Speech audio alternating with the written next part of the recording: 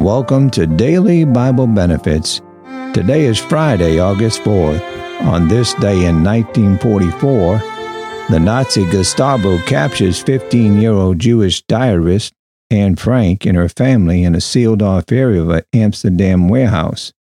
The Franks have taken shelter there in 1942 out of fear of deportation to a Nazi concentration camp.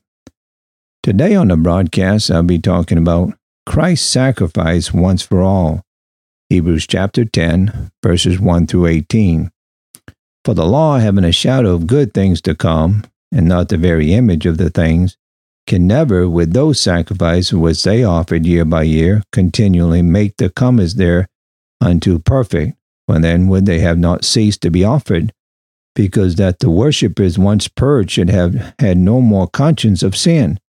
But in those sacrifices there is a remembrance again made of sins every year, for it is not possible that the blood of bulls and of goats should take away sins.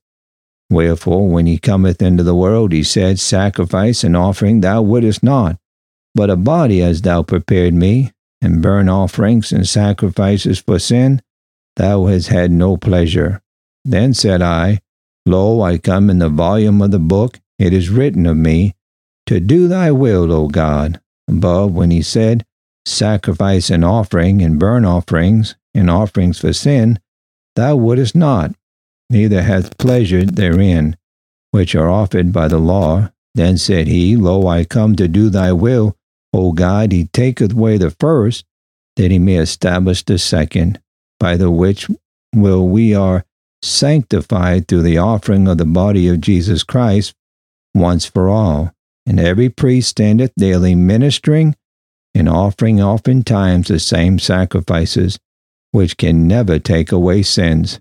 But this man, after he had offered one sacrifice for sins forever, sat down on the right hand of God from henceforth, expecting till his enemies be made his footstool.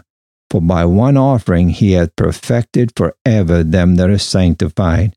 Wherefore the Holy Ghost also is a witness to us. For after he had said before, This is the covenant that I will make with them after those days, said the Lord. I will put my laws into their hearts, in their minds will I write them, and their sins and iniquities will I remember no more. Now where remission of these is, there is no more offering for sin. Christ the sin-bearer. An old servant was once carrying a large bough of a tree to have it cut in pieces to make a fire.